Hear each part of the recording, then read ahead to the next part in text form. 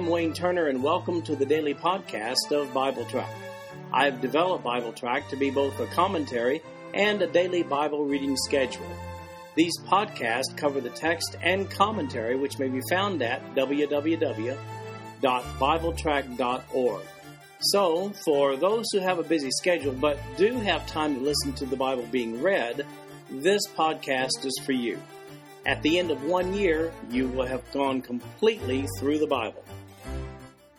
As we continue our chronological reading of the Gospels, today we'll be looking at Matthew chapter 17, beginning with verse 10, down through chapter 18, verse 35, Mark chapter 9, verses 11 through 50, Luke chapter 9, verses 37 through 50, and John chapter 7, verses 1 through 9.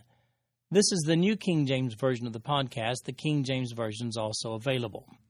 So let's get our bearings, first of all, within the context of Jesus' ministry. He's still ministering in northern Israel up around the Sea of Galilee. Peter, James, and John have just witnessed the transfiguration in the preceding reading that we had 4 days ago. These events take place in the last year of Jesus' ministry before his crucifixion. And in John chapter 7, Jesus sends his disciples to Jerusalem for the Feast of Tabernacles, which is 6 months before his crucifixion. He follows later on and arrives in Jerusalem by himself later on in John chapter 7. We begin today's reading with Matthew chapter 17, verses 10 through 13, and Mark chapter 9, verses 11 through 13. And we see here that the Jews missed a big sign. Matthew chapter 17, verse 10. And his disciples asked him, saying, Why then do the scribes say that Elijah must come first? Jesus answered and said to them, Indeed, Elijah is coming first, and will restore all things. But I say to you that Elijah has come already, and they did not know him, but did to him whatever they wished. Likewise, the Son of Man is also about to suffer at their hands. Then the disciples understood that he spoke to them of John the Baptist. Now, Mark's account over in Mark chapter 9, beginning with verse 11. And they asked him, saying, Why do the scribes say that Elijah must come first? Then he answered and told them, Indeed, Elijah is coming first, and restores all things. And how is it written concerning the Son of Man, that he must suffer many things and be treated with contempt? But I say to you that Elijah has also come, and they did to him whatever they wished, as it is written of him. So, in the preceding section of reading, Peter, James, and John have just seen Jesus talking with Moses and Elijah. That was 4 days ago when we looked at Matthew chapter 17, verses 1 through 9, Mark 9, 2 through 10, Luke 9, 28 through 36. So these three are the disciples mentioned in Matthew chapter 7, verse 10.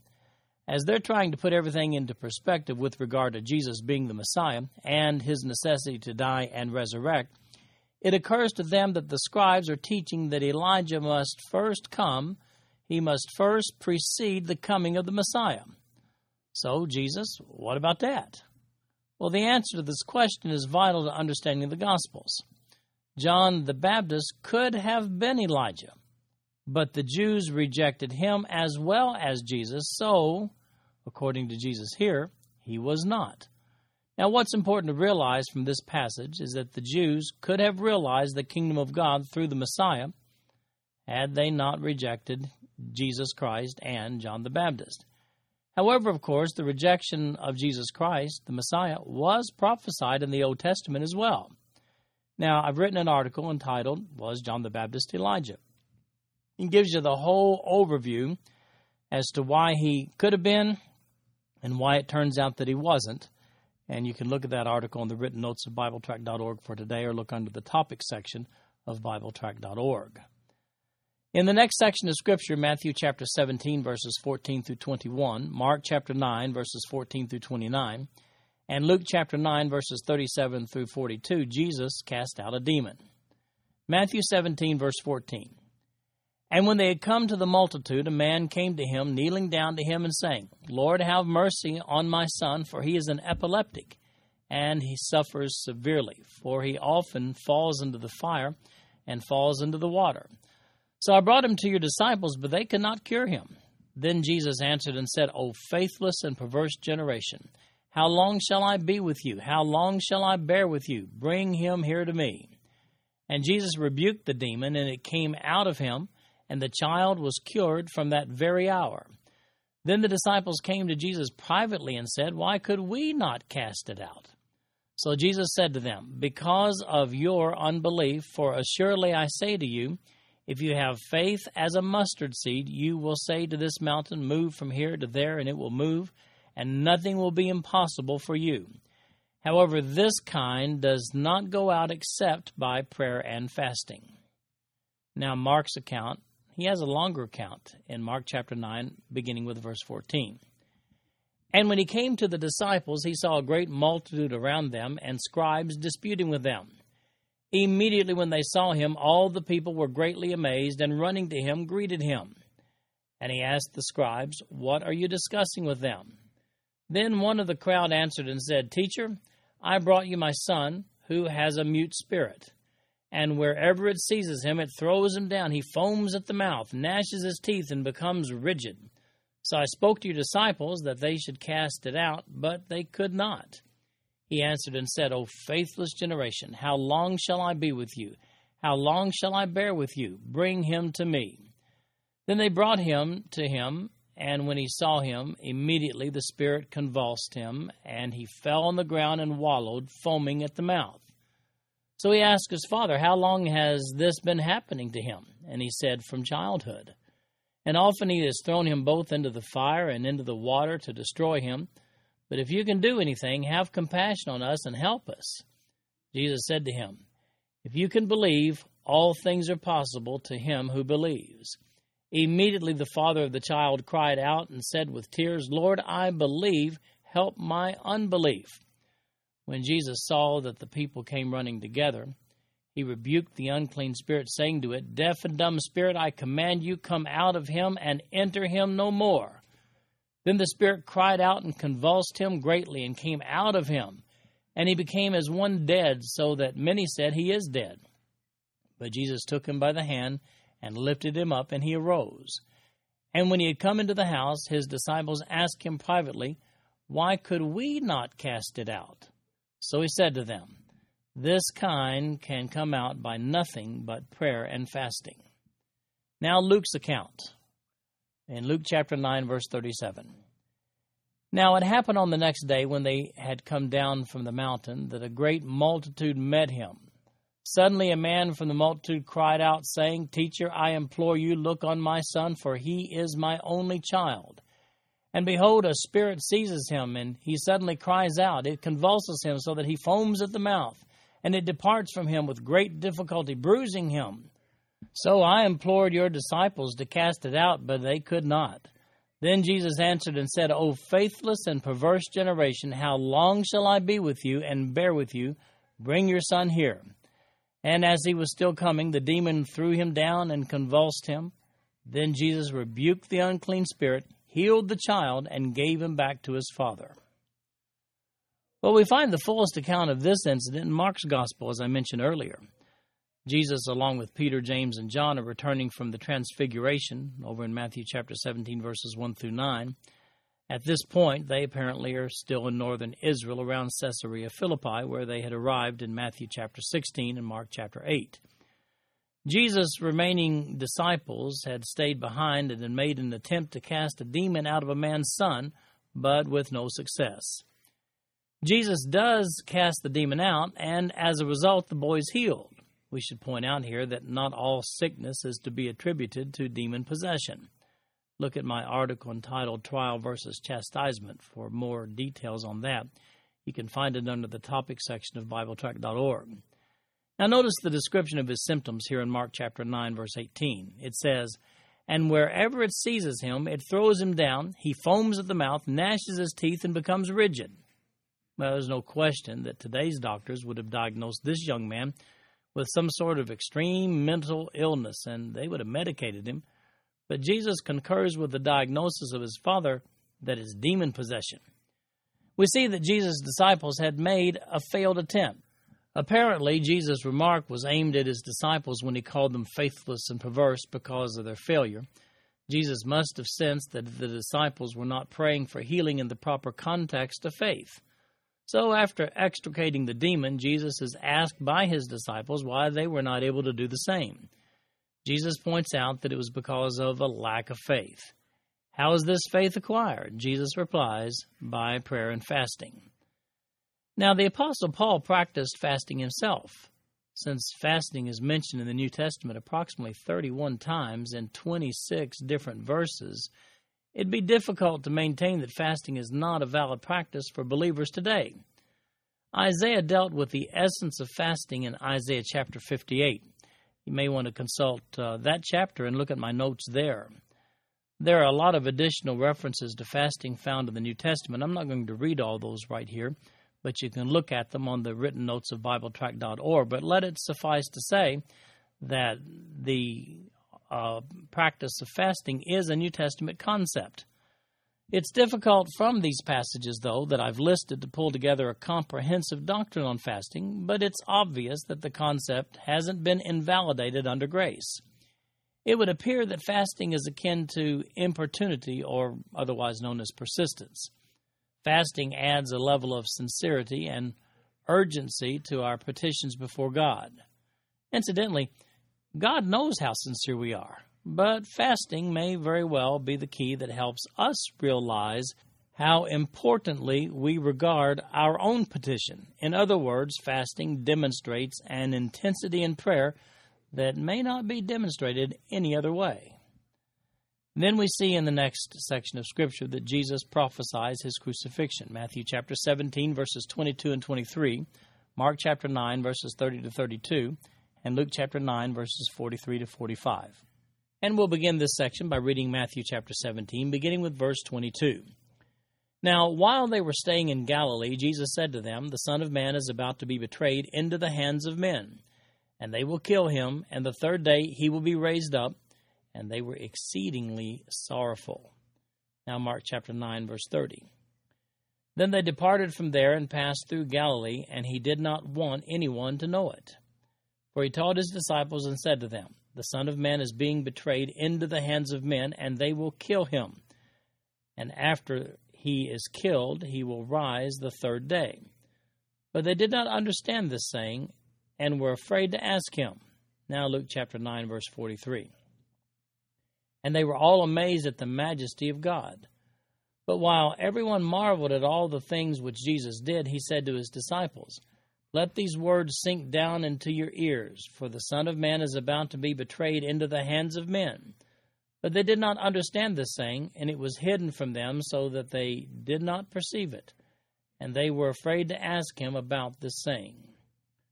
Well, apparently Jesus and his disciples had been in northern Israel around Caesarea Philippi, where they'd arrived in Matthew chapter 16, Mark chapter 8.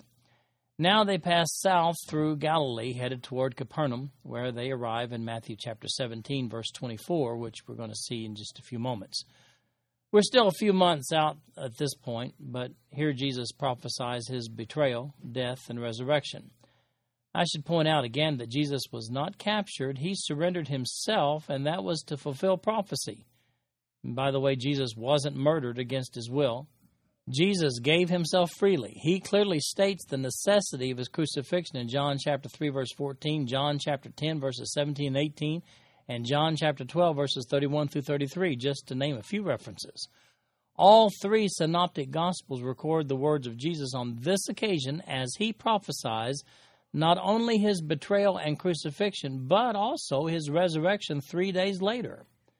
Mark and Luke point out that while the disciples heard Jesus say it, they didn't quite get it.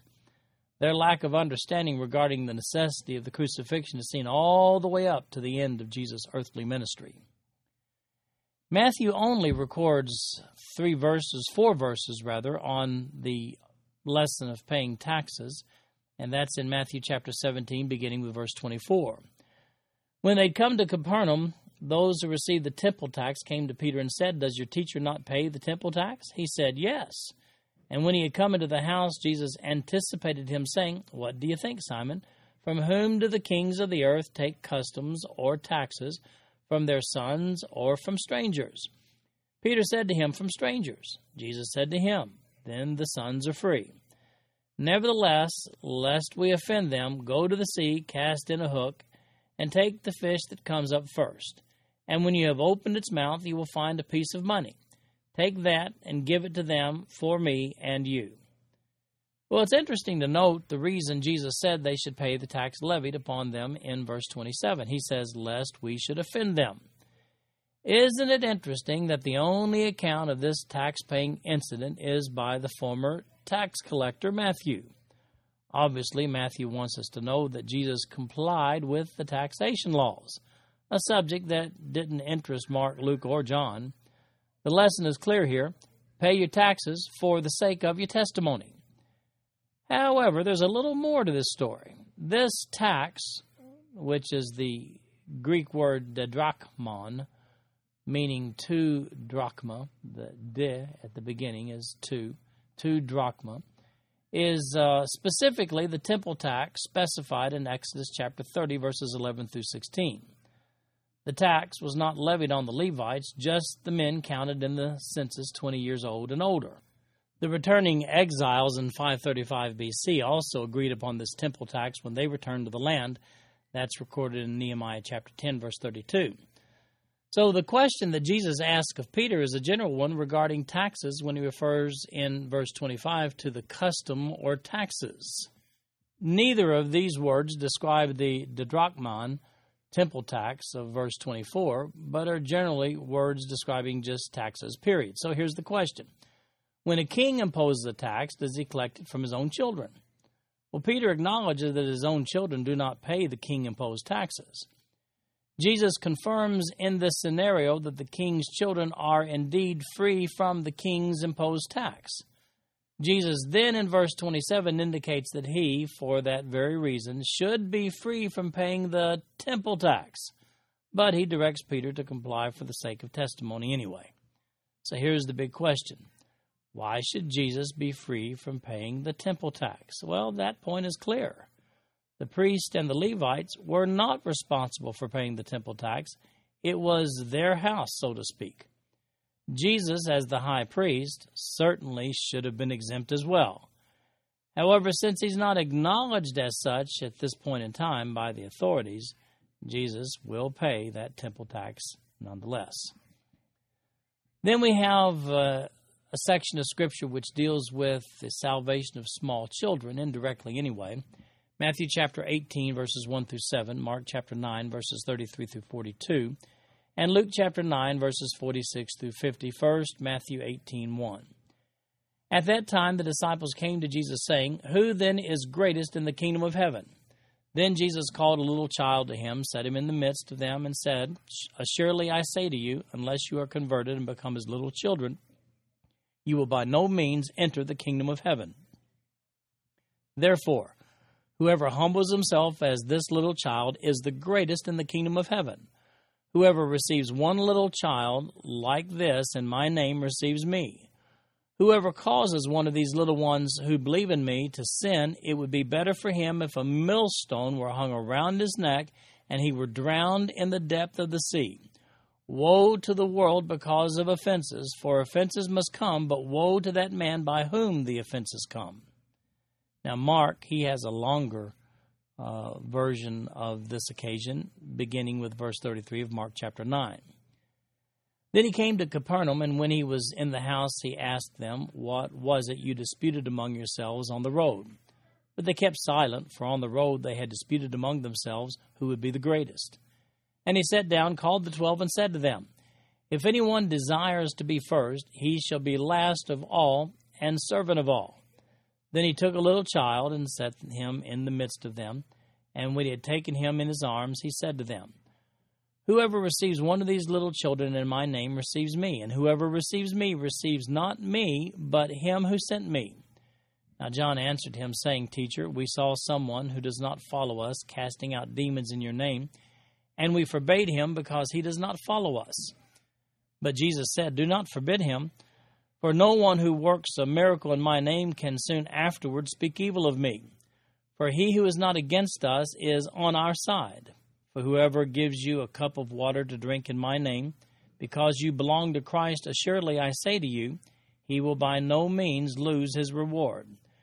But whoever causes one of these little ones who believe in me to stumble, it would be better for him if a millstone were hung around his neck and he were thrown into the sea.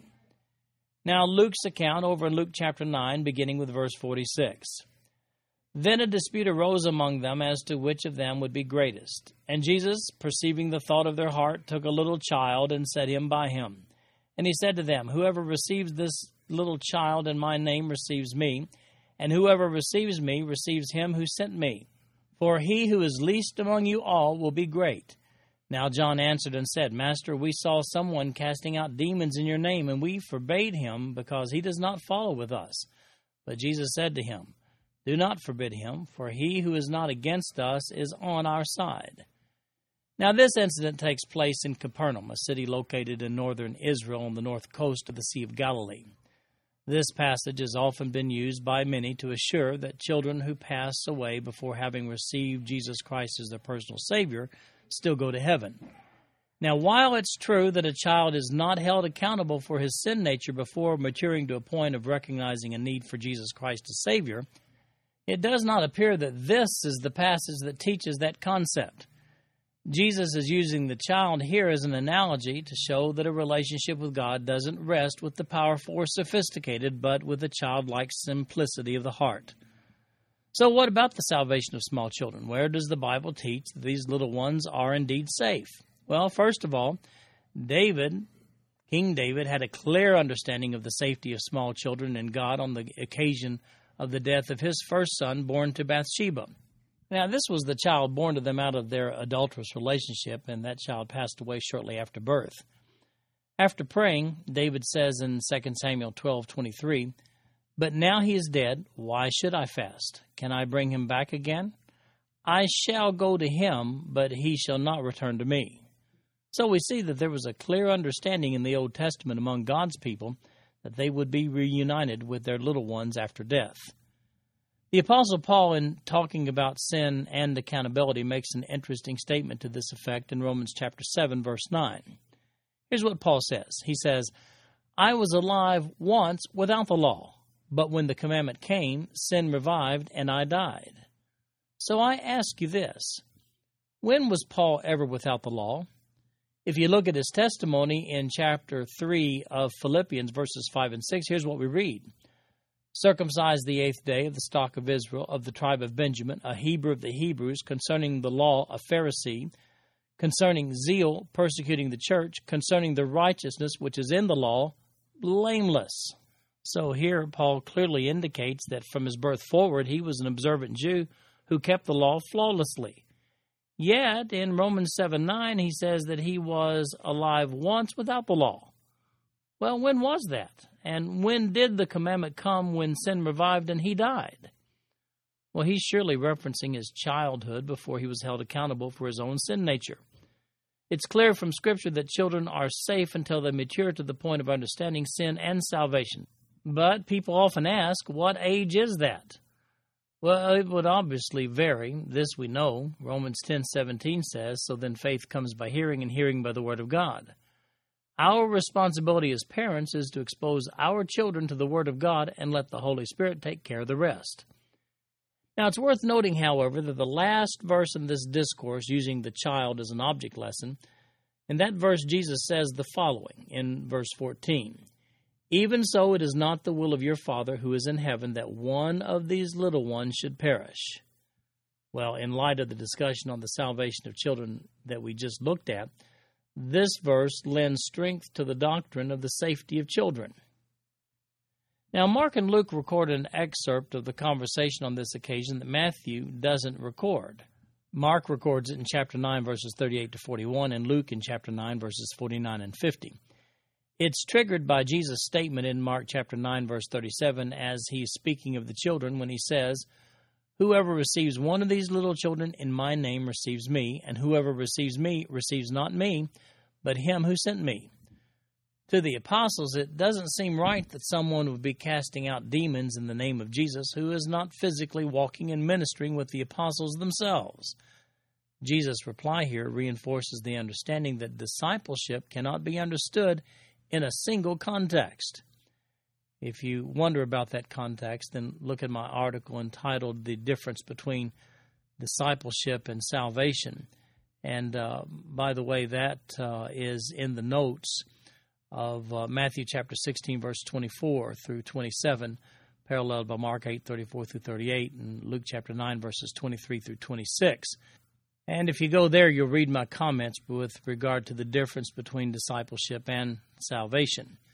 In other words, here's the deal. It's important to understand the different calls to discipleship. Jesus acknowledges that not all disciples of Jesus necessarily accompanied Jesus during his earthly ministry. Now, in the next section of Scripture, in Matthew chapter 18, verses 8 and 9, and Mark chapter 9, verses 43 through 50, we see that discipleship is not a casual affair. Matthew 18, verse 8. If your hand or foot causes you to sin, cut it off and cast it from you. It is better for you to enter into life lame or maimed, rather than having 2 hands or 2 feet to be cast into the everlasting fire. And if your eye causes you to sin, pluck it out and cast it from you. It is better for you to enter into life with 1 eye, rather than having 2 eyes to be cast into hell fire. Now over to Mark chapter 9, beginning with verse 43. If your hand causes you to sin, cut it off. It is better for you to enter into life maimed, rather than having 2 hands to go to hell into the fire that shall never be quenched, where their worm does not die, and the fire is not quenched. And if your foot causes you to sin, cut it off. It is better for you to enter life lame, rather than having 2 feet to be cast into hell, into the fire that shall never be quenched, where their worm does not die, and the fire is not quenched. And if your eye causes you to sin, pluck it out. It is better for you to enter the kingdom of God with 1 eye, rather than having 2 eyes to be cast into hell fire, where their worm does not die, and the fire is not quenched. For everyone who will be seasoned with fire, and every sacrifice will be seasoned with salt. Salt is good, but if the salt loses its flavor, how will you season it? Have salt in yourselves, and have peace with one another. Now, for people who wonder if it's okay to casually serve Christ, this passage ought to put that notion to rest. Mark most fully records Jesus' comments on discipleship on this occasion. Now, don't get hung up on the excision of body parts here. Obviously, Jesus knew that a hand or a foot does not have a mind of its own. The lesson here is wholehearted discipleship. Our Lord seeks a full commitment from us on a continual basis as a matter of reasonable discipleship. Paul says the same in Romans chapter 12, verses 1 and 2, when he says, I beseech you, therefore, brethren, by the mercies of God, that you present your bodies a living sacrifice, wholly acceptable to God, which is your reasonable service. And do not be conformed to this world, but be ye transformed by the renewing of your mind, that you may prove what is that good and acceptable and perfect will of God. In other words, discipleship is not a casual affair. Those who please Christ present themselves daily as a living sacrifice to God's direction. Now, Matthew has a few more comments on the little ones that we started reading about in the beginning section of the chapter. Matthew chapter 18, verse 10. Take heed that you do not despise one of these little ones, for I say to you that in heaven their angels always see the face of my Father who is in heaven. For the Son of Man has come to save that which was lost. What do you think? If a man has 100 sheep and one of them goes astray, does he not leave the 99, go to the mountains to seek the one that is straying? And if he should find it, assuredly I say to you, he rejoices more over that sheep than over the 99 that did not go astray. Even so, it is not the will of your Father who is in heaven that one of these little ones should perish. Well, in these 5 verses, Jesus references the little ones and then begins a short discourse on lost sheep. Well, here it is important to realize that the child used in this illustration, which we saw earlier, was to point out the lack of power and sophistication required for a relationship with God. When Jesus was preaching, the Sadducees and Pharisees were the powerful and sophisticated, but the everyday Jew was looked down upon as inferior. Jesus rejected the Jewish leaders and opted rather to minister to the lost sheep. We're going to see that in the next 2 verses I'm going to read to you. First, Matthew chapter 10, verse 6, where Jesus said, but go rather to the lost sheep of the house of Israel. And then in Matthew chapter 15, verse 24, he says, I was not sent except to the lost sheep of the house of Israel. Now, in this chapter, the one we're reading today, Jesus is again talking about these lost sheep, Jews, to whom he's presenting himself as their long-awaited Messiah. And that would be in compliance with the prophecy that we see in Isaiah chapter 9, verses 1 through 7. The messianic message of Jesus as the king over the earth based in Jerusalem is the clear message of Jesus at this point in his ministry. So the little child of this passage illustrates the simplicity of faith required for a relationship with God as compared to the sophisticated demeanor of the Jewish leadership, which cut them off from God. Then we see the scriptural basis for church discipline in Matthew chapter 18, verses 15 through 17. Moreover, if your brother sins against you, go and tell him his fault between you and him alone. If he hears you, you've gained your brother. But if he will not hear, take with you one or two more, that by the mouth of 2 or 3 witnesses every word may be established. And if he refuses to hear them, tell it to the church. But if he refuses even to hear the church, let him be to you like a heathen and a tax collector. Well, Jesus here makes reference to the church in this passage before there actually was a church per se. This word church comes from the Greek word ekklesia, which literally means a called-out assembly. Therefore, this passage relates to God's called-out assembly then and now. Specifically, Jesus gives 3 steps on resolving conflicts within the assembly of those bound together by their common relationship with God. Today, conflict resolution should be handled according to these 4 steps outlined in this passage. First of all, the offended party goes to the offender, one-on-one to cite his grievance. If step 1 fails, the offended party goes back to the offender with 1 or 2 witnesses to cite his grievance. If step 2 fails, the offended party, along with the witnesses, cite the grievance to the church. If step 3 fails, the church excommunicates the offender from the church and treats him as though he were unsaved. The command of excommunication at the church of Corinth is seen in 1 Corinthians chapter 5, verses 1 through 13, and it's founded on this very principle. This is a painful process within a local body. For that reason, it's often ignored. Scripturally speaking, this is the way the church is directed to handle disputes. Paul makes it clear in 1 Corinthians chapter 6 that the church at Corinth was miserably failing by airing out their disputes and grievances in court rather than at church among believers. Though unpleasant, conscientious church leadership, well, they see this process as their normal administrative duties in shepherding the flock of believers entrusted to their care. In chapter 18, verses 18 through 20 of Matthew, Jesus comments on the authority of believers agreeing. Verse 18, Assuredly I say to you, whatever you bind on earth will be bound in heaven, and whatever you loose on earth will be loosed in heaven. Again I say to you that if 2 of you agree on earth concerning anything that they ask, it will be done for them by my Father in heaven. For where 2 or 3 are gathered together in my name, I am there in the midst of them.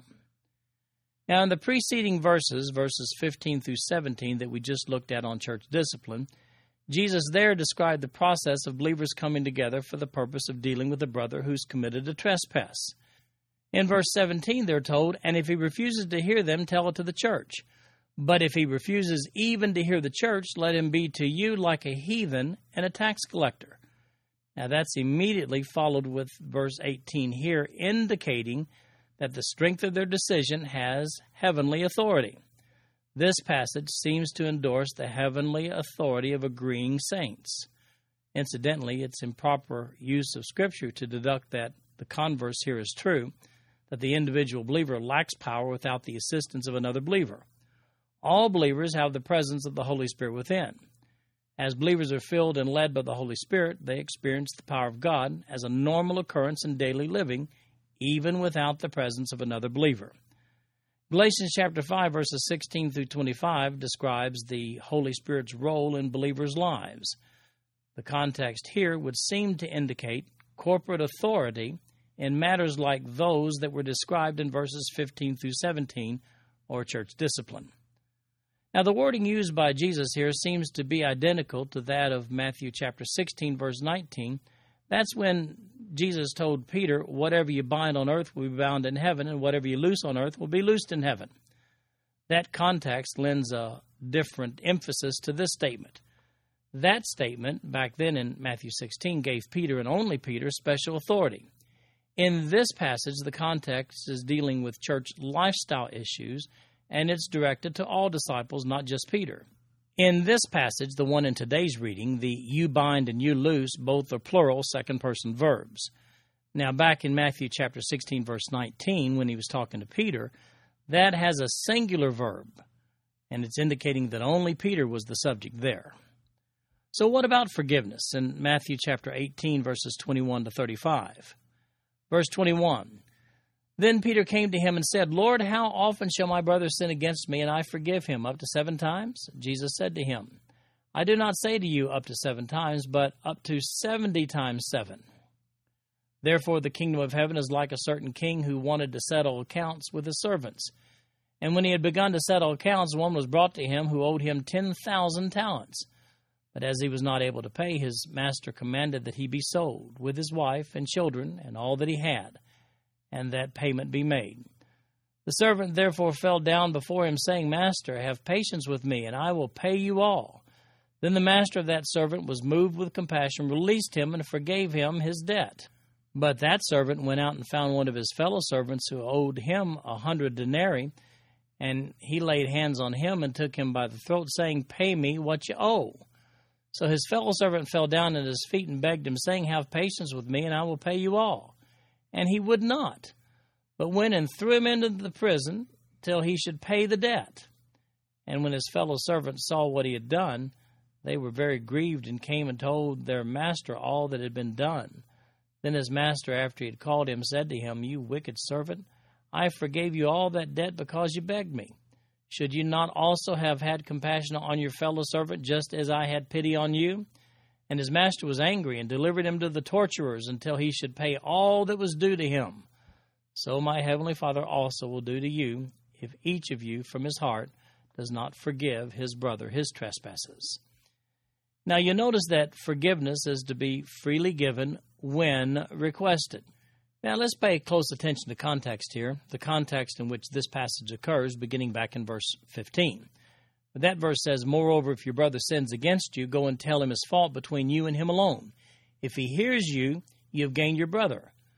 The eventual outcome of the unrepentant offender in this passage is excommunicated from the church, which we saw up in verse 17. And it's not forgiveness, it's excommunication. That 4-step process that we looked at earlier is often overlooked by many teachers today in the course of talking about the concept of forgiveness. Now let's take notice of another passage of Scripture on this issue when Jesus said in Luke chapter 17, verse 3, here's what he said, Take heed to yourselves, if your brother sins against you, rebuke him, and if he repents, forgive him. Accountability, it's important. First of all, the offender or debtor should initiate the process of forgiveness by requesting it. Upon request, it's scripturally unacceptable to refuse to forgive. Conversely, it's inappropriate, according to Luke 17:3, to forgive those who have requested no forgiveness. If they're never held to a position of accountability for their offense, their process of spiritual maturity may be slowed or maybe even thwarted. Likewise, Jesus forgives us for our sin when? When we request it, when you receive Jesus Christ as your Savior and ask for that forgiveness. However, when one declines to ask for that forgiveness, well, it's not extended. Now, the process of child training taught in Scripture involves holding children accountable for offenses and forgiving them when they request it. It's not uncommon for parents who overlook the offenses of their children without rebuke and correction to end up visiting them in prison when they become adults. The prevalent teaching today of extending forgiveness freely while requiring no accountability from the offender, well, that lacks a good contextual scriptural foundation. I think the real point of this short-sighted teaching is rather that one gets a release from anger or anguish as a result of being offended.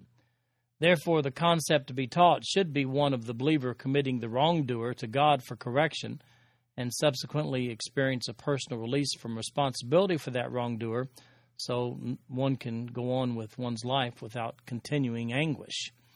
You'll notice that the parable Jesus uses equates forgiveness to releasing one from financial debt. Likewise, an offense against another is a debt that should be acknowledged by the debtor. Once acknowledged and forgiveness is sought, it should be freely given. And then finally, in John chapter 7, verses 1 through 9, we look at a trip to Jerusalem. Verse 1. After these things, Jesus walked in Galilee, for he did not want to walk in Judea, because the Jews sought to kill him. Now the Jews' feast of tabernacles was at hand. His brothers therefore said to him, Depart from here and go into Judea, that your disciples also may see the works that you are doing. For no one does anything in secret while he himself seeks to be known openly. If you do these things, show yourself to the world. For even his brothers did not believe in him. Then Jesus said to them, My time has not yet come, but your time is always ready. The world cannot hate you, but it hates me, because I testify of it that its works are evil. You go up to this feast. I am not yet going to this feast, for my time has not yet fully come. When he had said these things to them, he remained in Galilee. Well, chapter 7 begins with a curious first verse. It says, After these things, Jesus walked in Galilee, for he did not want to walk in Judea, because the Jews sought to kill him.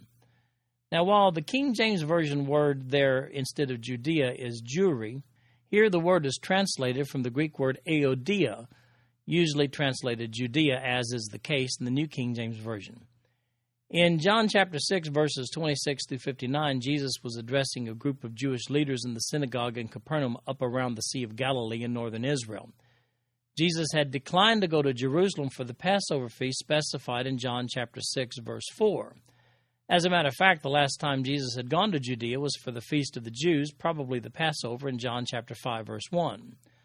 That means that Jesus remained in Galilee for a year and a half ministering there, which is the time between John chapter 5, verse 1 and John chapter 7, verse 2.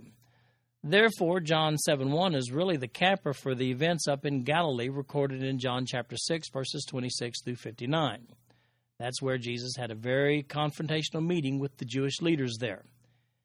In actuality, when Jesus heads for Jerusalem for the Feast of Tabernacles in John chapter 7, verse 10, John doesn't record him leaving Judea for the 6 months leading up to his crucifixion. However, the synoptic gospel accounts do record Jesus ministering in Samaria and Perea during this 6-month stretch of time. As a matter of fact, Luke records in Luke chapter 17, verse 11, that Jesus did, in fact, make it back up to the Galilee region prior to his crucifixion. So now it's time to head back to Jerusalem for the Feast of Tabernacles, which was a fall festival. This 8-day festival, specified back in Leviticus chapter 23, verses 33 to 36, was a very festive time in Jerusalem. Secular history tells us that at this point in time, whole towns would shut down to head into Jerusalem for the festival. The first day of this festival also marked the anniversary of the dedication of Solomon's temple, as we see in 1 Kings chapter 8, verses 62 to 66. Jesus' brethren obviously feel like it's time to show Jesus off to the big crowds that'll be attending Jerusalem. They want these people to see his miracles. Verse 5 is curious. It says, For even his brothers did not believe in him. From the preceding verses, it's obvious they knew he was special. What they did not understand or believe, along with the rest of the apostles, was that Jesus must fulfill Isaiah's suffering scenario as the Messiah recorded in Isaiah chapters 52 and 53. That's the meaning of verse 5. They thought the object was to get large crowds to follow Jesus, while the real objective was to fulfill prophecy. To them, the place to make it big was Jerusalem, but Jesus declines to attend with them. But he does follow later on in John chapter 7, verse 10. This concludes our podcast for today. I am Wayne Turner, and if you'd like to read along with our commentary online, go to www.bibletrack.org. Thank you for listening in today. The background music for these podcasts is an original composition written by the music director of Fayette Bible Church, Paul Walker.